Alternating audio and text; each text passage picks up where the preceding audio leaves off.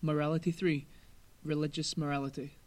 So, how do religious people make moral decisions? How do they try and navigate through everyday existence and decide what is right and wrong while still staying on the good side of God? Everyone knows this pretty simply as the Bible, but there is more to it, and there's more understanding required for it for our level higher. So the first element we look to is sacred writings.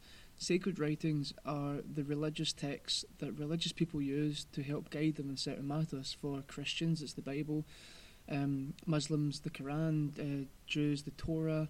Hindus, the Dhammapada, etc., etc. So the sacred writings are a collection of teachings, parables, stories, and instructions from God and from other religious people to try and help religious followers decide what is right and what is wrong.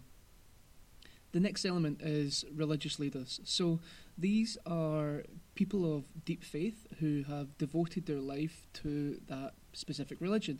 These are people like priests and imams and rabbis who anyone, religious or non-religious actually, can go to and ask them specific help on specific matters. So they're well versed on the religious scriptures that give people guidance on how to act. So you ask them, so you don't have to read up the Bible yourself.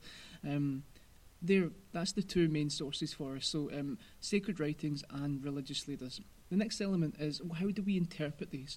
Well, this way is where faith, tradition, and reason come into it.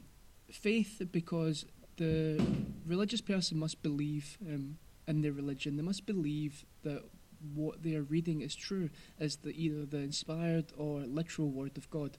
So faith is an important part for people understanding religious traditions. The second element is tradition. A lot of moral decisions have already been decided upon and been passed down through generations to generations. Why are there only male Catholic priests? Because this is a tradition that's been passed down again and again. So some moral decisions you don't have to think about. They've already been decided for you, and the teaching's been passed down through generations. The final part is reason. People struggle with this concept quite a lot because they think it means reason as in you need a reason to do something, and that's not what it means, obviously.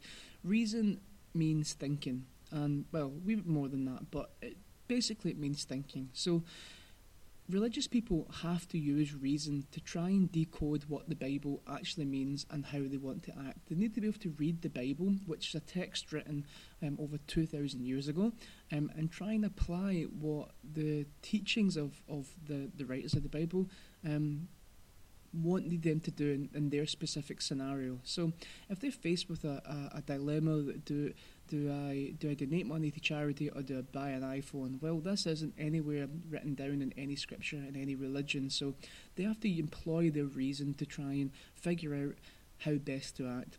Another reason why reason is used is that the Bible, Quran and Torah have been written in different languages and then translated into English for us. So a person has to employ reason to try and decode what the words mean so they know how to act in specific situations.